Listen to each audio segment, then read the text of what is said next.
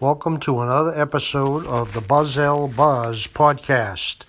This podcast is where we interview people at the Buzzell Senior Center in Wilmington, Massachusetts. Hi, this is the Buzzell Buzz podcast again, and we're here at the Senior Center on Bingo Day. So we're going to be interviewing a few people. Who do we have with us today? Lucille McKinnon. Nice to meet you, Lucille.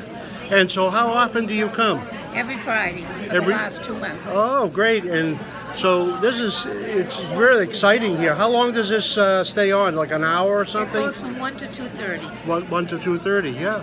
And are there prizes that you can win? There's money prizes. Money prizes, They're okay. fairly good, fairly decent. How much do you have to buy for a card, for instance? It's 2 for $1. 2 for $1. Very good. Excellent.